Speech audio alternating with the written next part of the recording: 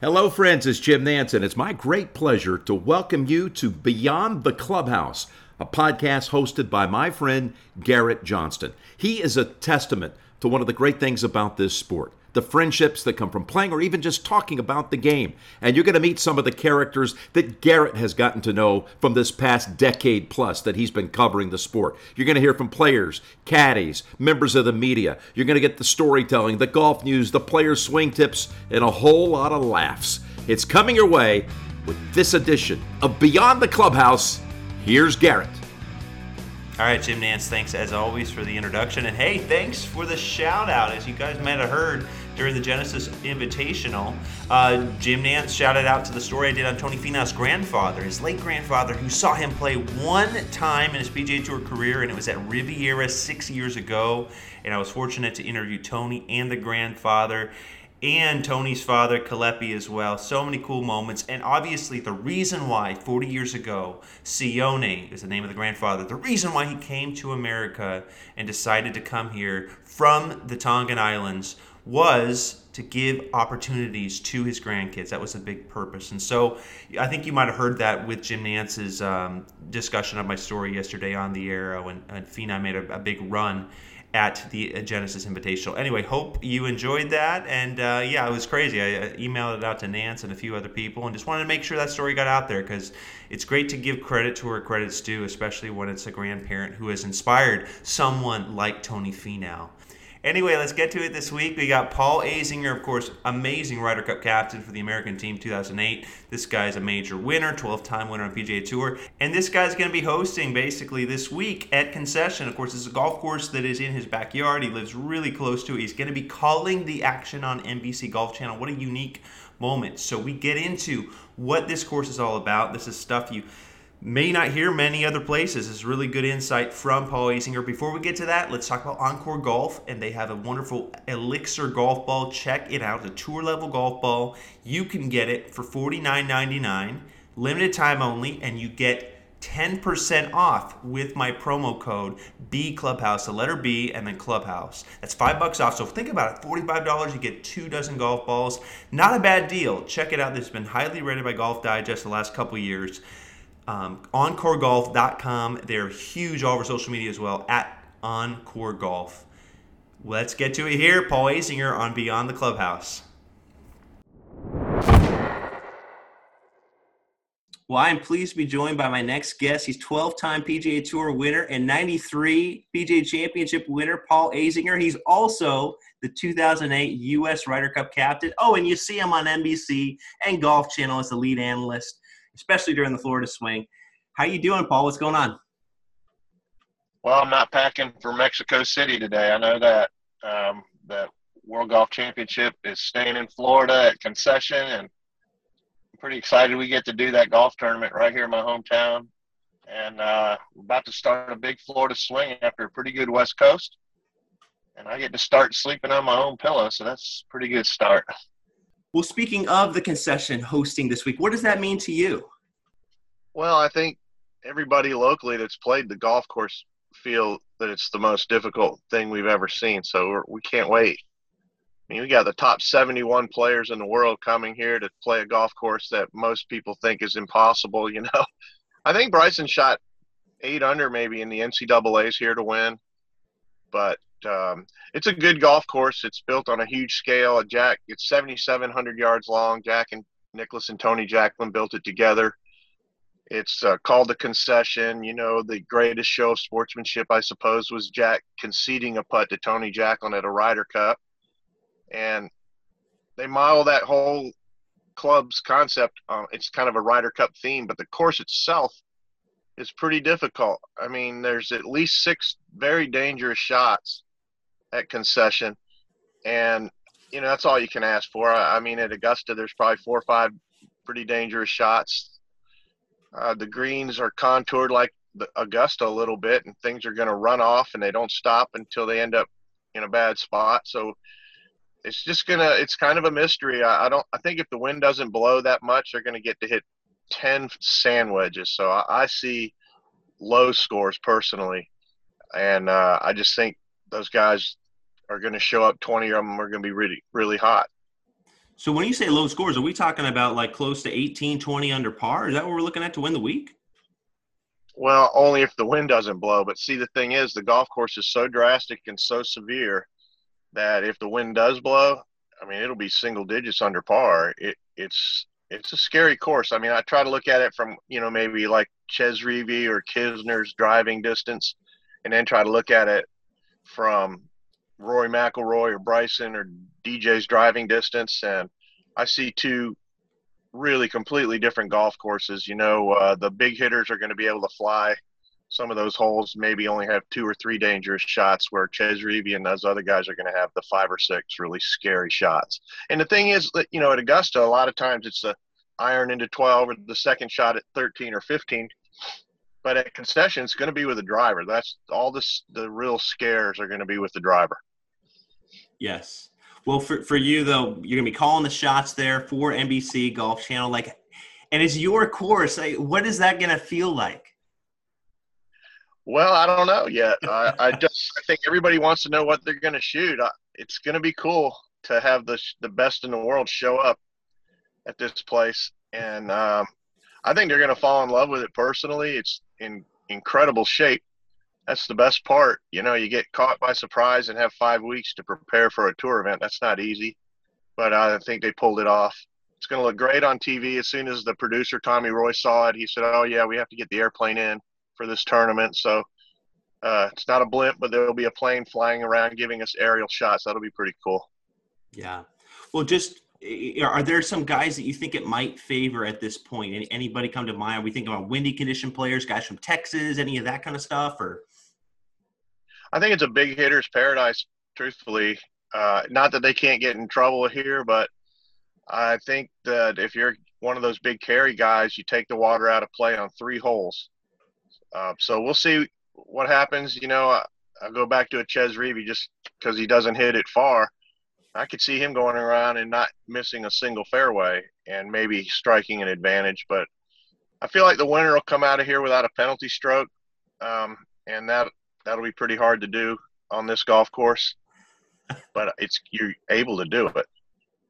Speaking of penalty strokes, my friend, you are apparently a decent amount over par in your career playing at that course. Tell us, my audience, what your overall score is. Oh, I don't know. I keep telling people I'm about 500 or 600 over, but I could be exaggerating. It might be 800 over. I mean, it's hard. I just think that if you don't carry it a certain distance, it's just really hard. That's all I can say.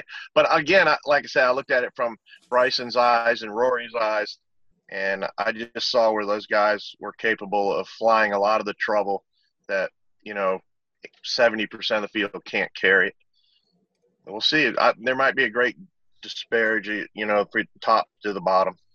Well, you mentioned Bryson, and I think about kind of where he's at in the season right now. What are your thoughts and expectations as we go forward, as we get closer to Augusta with him?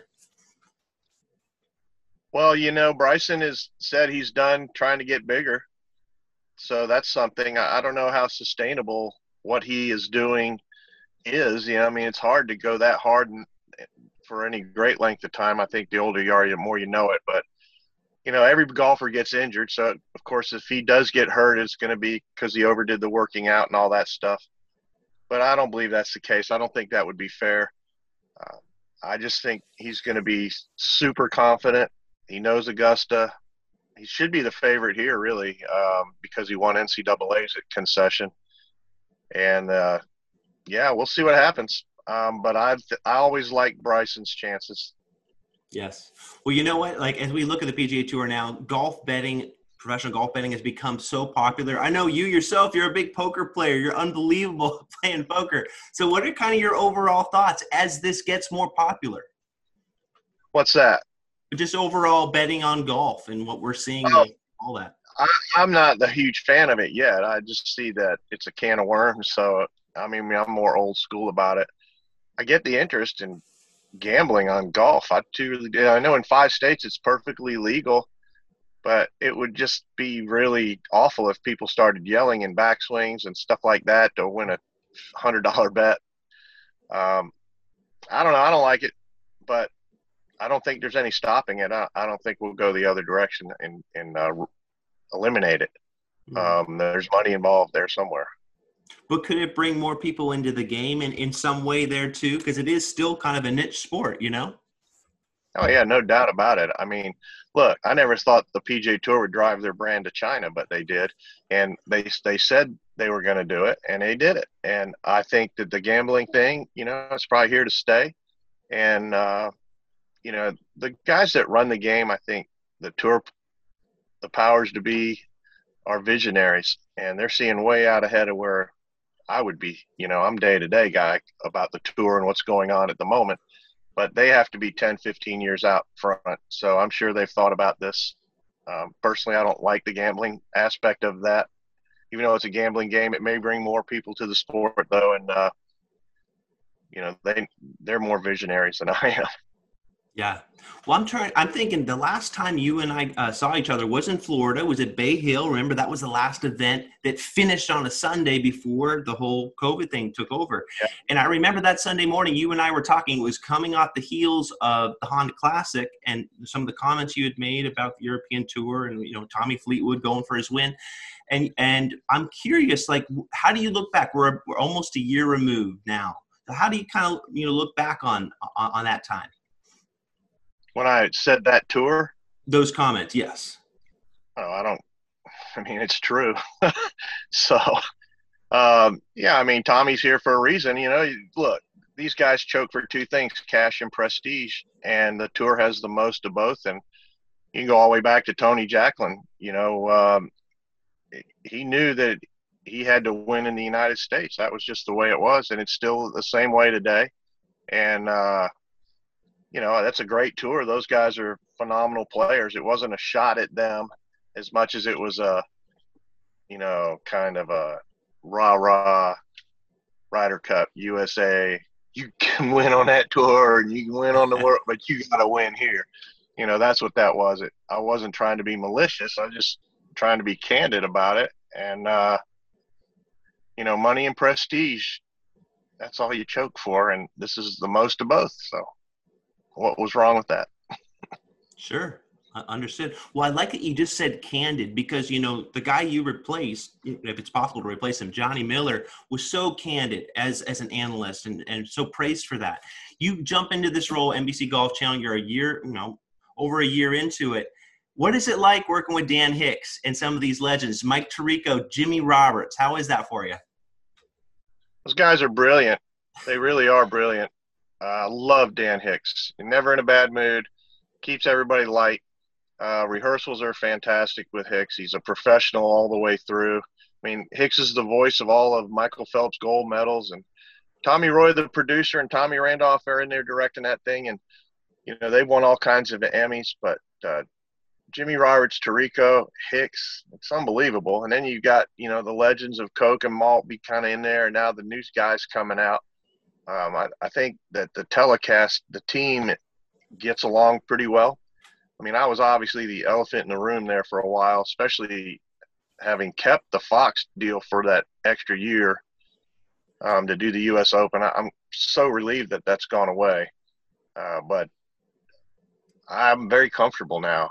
And, it's hard to be candid this day and age. Every word out of your mouth, you're kind of on eggshells. And, once it leaves your lips, you can't grab it and pull it back. It's live TV. You do the best you can. And I love doing it. It's nerve-wracking at times. It can be a stressful environment at times, but it's just golf. And I like watching guys to see if they can pull it off or not. I'm thrilled that I get to work with the professional. This is the best team you could ever imagine, really. From cameraman to the guys in the compound, the folks in the truck. It's impressive that a golf tournament can get pulled off. When you think of the miles and miles of cable, it's a miracle every week, I think. So I'm thrilled to be a part of it. Yeah. Well, here's the thing. You guys are going to cover, of course, the Ryder Cup as we look ahead. It was canceled or postponed last year. You have so much history with the Ryder Cup and, of course, being the captain. But what comes to mind? What's a story to you that comes to mind, Zinger, about the Ryder Cup that really is important for golf fans to know?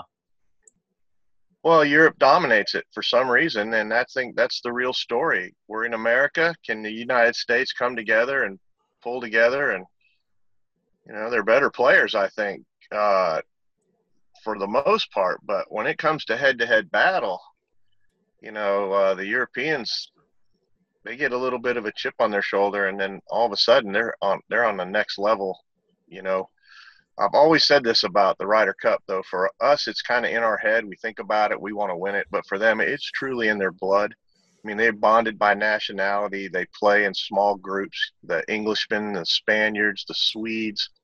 And then if you get a mix-up, like a Darren Clarke and Lee Westwood, they're best friends. It's just they have it. They have a edge on us, I think. And even if it's a 1% edge, I mean, Vegas builds casinos on a 1% advantage. So whatever that is, it's always a challenge, even at home for the U.S. team. There's plenty of times in all this European domination where they did actually have the best players. But right now, it'd be hard to make an argument that this U.S. team shouldn't be able to take these guys. But it's like the spirit of Seve and the ghost of Seve, or whatever these guys drum up, the chip on their shoulder. It's never easy. Just never is. Yeah. Well, for them, it's been easy. Well, you know what? You mentioned this, the Ghost of Seve, they drum this up. You know what? Like, I'm an American journalist, and I see what they did at 2012 at Medina, and the Spirit of Seve was the first one played since he passed away. And they came back from just as big of a deficit as you guys had at Brookline. It was on the road, though. And in some ways, and I look at other American golf fans, I don't feel like American golf fans give European team enough credit for that 2012 comeback. What do you think about that? I mean, I don't know if they are even considering whether they get credit or whatever. The fact is they came back, and, that was a pretty big upset, but it was after Seve's passing. Jose Maria was the captain. It was kind of almost storybook, really. Yeah. Unless you were the American side, and they probably got caught off guard. They got behind early, and then the reality hit that, this could actually go the other way. And it did, and in a landslide. So, yeah, good for them. The U.S. team has come back and done it. So now they're even in that regard. We'll see what happens at Whistling Straits. I don't, It's weird to me that you would take a Ryder Cup to a links course and say, we're going to take you guys down over here when you've lost 9 of the last 12 or whatever it is. But we're going to the links course at Whistling Straits to try to take these guys down, and that's not a gimme either. Well, you make a great point. The PGA champions at Whistling Straits, none of them are Americans, Paul. Keimer. I mean, I didn't know that. I just know that it's just very linksy looking. It might not play linksy because of the conditions, but sure looks it. I think they probably feel more at home than we would. Well, Steve Stricker has a big task ahead of him. And what are you looking forward to as we see him put his team together? The players, the cast of characters, and what do you see there? I really don't have a clue. Honestly, I think they're only going to take 6, and then they're going to pick 6. So the picking 6 players, to me, I'd rather see them make it on their own merit. Maybe pick 3 or 4. But look, if you're 7th, you're probably getting picked. If you're 8th, you're probably getting picked. 9 will probably get picked. And then they'll, maybe 3 guys that aren't the top 9. So I really think you may say you're picking 6, but in reality, how are you going to jump over the 7th, 8th, and 9th? If Patrick Reed's 7th, 8th, and 9th or something like that, then that will be some real interesting drama right there, won't it? See if they jump over him or if they grab him because he's so great, or if they hate him. We'll see. I don't know. I don't know how they feel about him in general. Right. Well, it's interesting that you say that because in 2016, I don't know anyone else who could have stopped Rory McIlroy in that lead singles match on Sunday. That was unreal stuff. You know what I mean? Like it was amazing. So my question to you about Reed is, like, his talent is unbelievable. What do you make of what's happened with him recently, and kind of what, like you said, everyone's kind of they have to take everything into account, right? I mean, I think Reed did probably everything that was technically correct at San Diego, but optically it didn't look that great. He's got to be on his best behavior. And, but I think, he doesn't care. He's like sticking his chest out saying, come and get me. If you don't like me, I don't care. So he's an interesting cat. I really like the way he plays. Watching him hit balls is just blows your mind. And he has a great work ethic. He's isolated himself. He's on an island out there, kind of. He's got his family. And, yeah, I think he makes golf interesting for sure. Yeah. I mean, is it good for the game to have a different kind of personality? Like, there's a lot of players out there that, would maybe be called vanilla. Yeah, I don't know if the way Patrick Reed, the controversial part, I'm sure he hates that, but he did it to himself with the sand thing, and it's just the way it is. But yeah, Villain's not bad. I mean, yeah, Villains are good. So I don't think he minds playing villain role. The question is, do the players, I'm not sure what the players really truly think. And, if he's 7th, 8th, or 9th or something, and you got 6 picks and you don't pick him, that's sends a message. So there's going to be some drama there if Reed doesn't get in the top 6. Yeah. Well, I'm looking at other young players here. Tony Finau, of course, had a big run at the Genesis at the LA Open. Didn't get it done. He shot 64 on Sunday, but again, didn't win. What is your thought? Is it glass half full? Is it half empty on Tony Finau? Shot 64. I think he just needs to be a little more situationally kind of clutch. I mean, he had a putt to win. That's all you can ask for. And he didn't get it. He had to put the tie there in the second playoff hole, but he shot 64. I mean, no one even talked about Finau. When his name popped up, I didn't watch it yesterday, but it's like, Finau, wow, what did he shoot? 64, wow. So, yeah, it's easy to criticize, but it's the way you do it. If you're 3 shots ahead and finish second, then you start talking about Finau. All I know is that Max Homa missed that short putt, and Finau had a putt to win 15 minutes later. And if Finau makes that putt, can you imagine the emotion that Max Homa feels today versus where he is now emotionally? What a difference. But I think Finau comes out with confidence, and Max Homa comes out with confidence big time. So, it's funny how the tour can be. Some guys would miss that putt that Homa missed, still win the tournament, and then think, I'm not a good pressure putter. I'm not a good clutch putter. And they'd be down on themselves and beat themselves up. I mean, that's the kind of personality types that you deal with on the PGA Tour. It's crazy. And but I don't think Max Homa's like that in any capacity. And Tony Finau's not like that. That's why I think they'll just keep going and going, cashing checks, big checks. Finau will win eventually. It's got to be just a little more opportunistic when those, moments arise. It's a finite amount of time. You think you're going to be doing this, 20 years and keep getting chances every week because he gets them. But it's a finite amount of shots at this, and he's just got to be a little more clutch, at the moment. Yes. Well, I like what you said about Max Homa needing to just get over that and not let it dwell. His wife told him, forgive quickly. Was her advice to him that Sunday morning. Forgive yourself for mistakes. And that's what he thought about after he missed the short putt. He thought about his wife's advice, and that helped him in the playoff. Really cool stuff. I mean, it's just amazing when that comes together, Paul.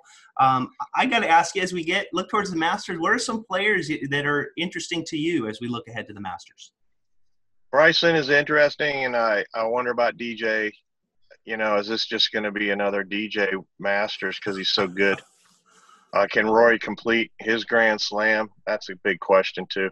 It should be a great Masters, even without fans. Again, I hope the fans are here by then. Now they're saying we're going to wear masks all of 2022 or up into 2022, so it may never end. I don't know. But maybe they'll let them out there. Hopefully the Patriots can come out.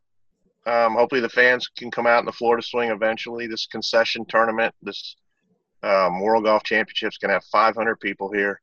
It's awful. I hate it. And it changes the whole dynamic, and all in the effort to keep people safe, which we all get that. So hopefully this time will pass sooner rather than later, and we can get back to normal.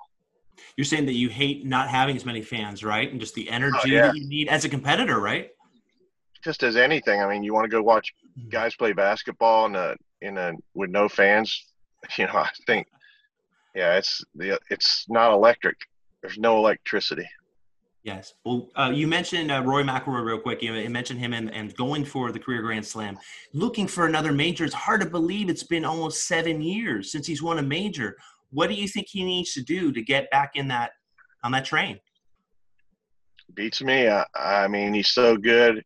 I think he's my favorite guy to watch on the range, hit balls, and he just is. I just can't believe how good he hits it. But, now he's on the head of the policy board or the player advisory counselor. I think that's what it is.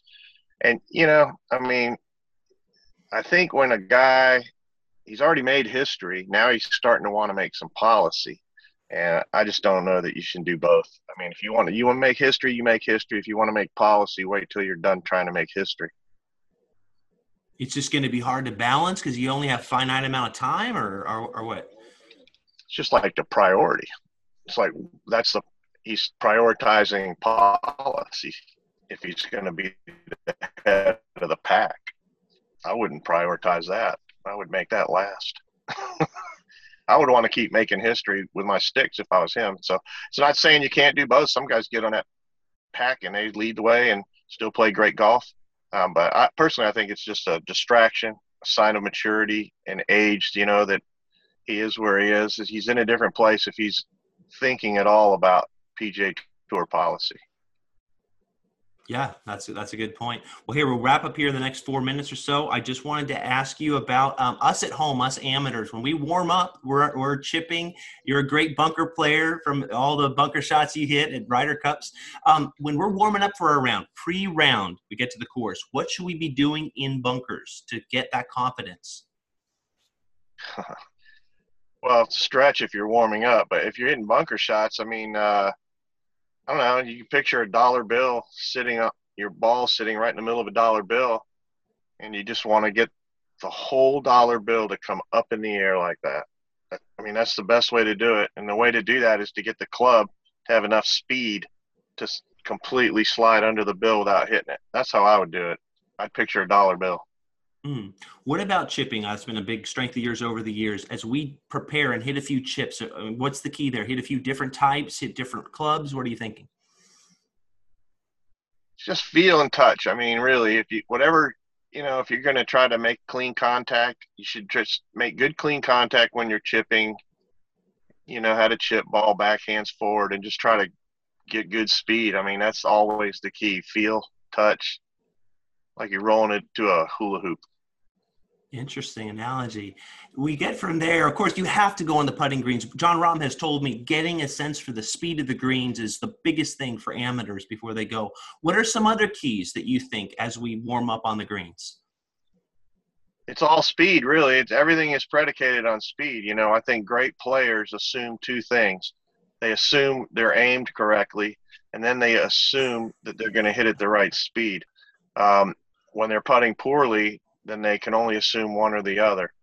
So I'd say work on speed. You have a putter you can aim. You can assume you're aimed correctly, I think. And then all that's left is whether or not you read it correctly. Are there little tips, little aids that we can use as amateur players just to really get more dialed in with that? I don't know. I mean, I always used to practice with something above ground a little bit, which helped. It's easier to practice to something like a bottle of water. You could hit that all day versus trying to fit it in the hole, which is kind of restrictive feeling. How long were your warm-ups usually when you got pre-tournament round? How long were those typically? I'd like to get to the course about an hour and 20 before my tee time and get going, start about an hour ahead. Give myself plenty of time.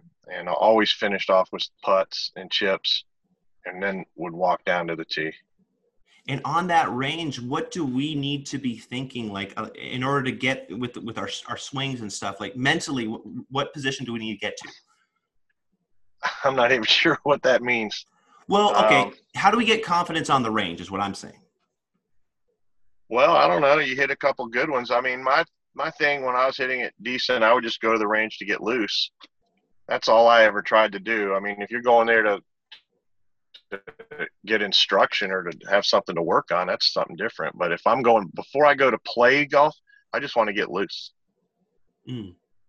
Well, as we wrap up here, I got to ask you about, put yourself in the mind of an amateur, maybe somebody over at that club there at the concession. When we're on the 18th hole and we're trying to break 80 for the first time, we put so much pressure on ourselves. What do we need to be thinking? What's the right attitude to have? You got to make par to break 80.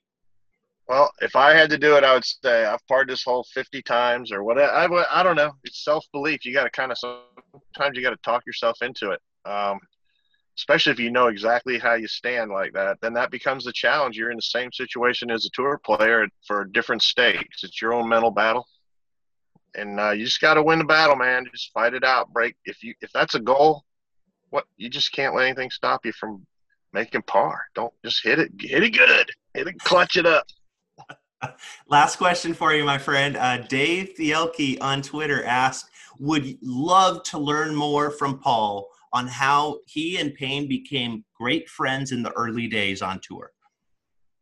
Because of our wives, actually. And that's generally the way it is with any of the tour players. Well, I shouldn't say that. I mean, we all get to know each other out on the course. But, I knew Payne was good, and all I wanted to do was beat Payne. But then when our wives became friends, then slowly but surely we became friends.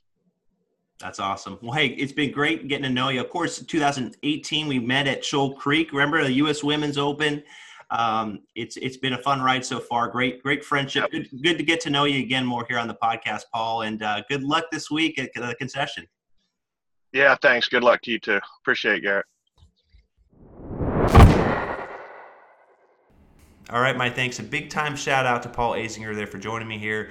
And listen, he's a guy, as we mentioned, to go back about 3 years to the Women's Open at Shoal Creek, and we spent a lot of good time talking about the local caddies there that week. Actually, that's how I met him. As I said, I went straight up to him. He'd never met me in my life, and I said, Paul, there's 6 local caddies this week at the course. And he says, really? Are you 6 local? Oh, what is your name and what is your phone number? And let's stay in contact. And I love this information. It was hilarious. I was doing research for Fox at the time, but it was just so cool. He saw, I guess, some of the assertiveness I had. I had made the rounds and talked to a lot of the local caddies and talked to the caddy masters and had dug into that. But really, Paul is so much passion in what he does. You can hear it. He takes the side of an argument for better or worse, and that's just who he is. He's sticking to his guns. That's Paul Azinger. So hope you enjoyed it. There's going to be so many good videos to come out of this. You heard some of his comments about the Ryder Cup, about some of these young players looking ahead, the European Tour, Tommy Fleetwood,